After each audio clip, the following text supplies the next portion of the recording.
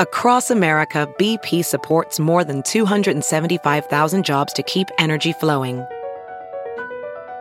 Jobs like updating turbines at one of our Indiana wind farms and producing more oil and gas with fewer operational emissions in the Gulf of Mexico.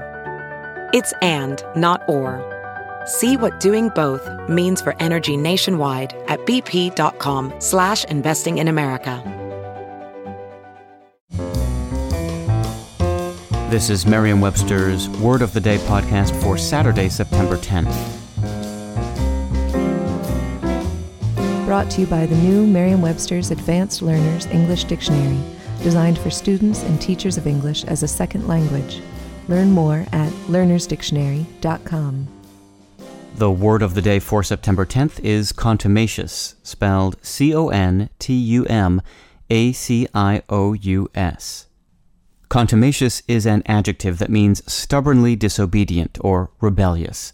Here's the word used from Charlotte Bronte's 1849 novel, Shirley. She sat still, looking a little contumacious and very much indisposed to stir. Legal contexts are one area where you might encounter this fancy word for rebellious or insubordinate, and the link between contumacious and the law goes back to Latin. The Latin adjective contumax means rebellious, or in specific cases showing contempt of court. Contumacious is related to contumely, meaning harsh language or treatment arising from haughtiness and contempt. Both contumacious and contumely are thought to ultimately come from the Latin verb tumēre, meaning to swell or to be proud. I'm Peter Sokolowski with your word of the day.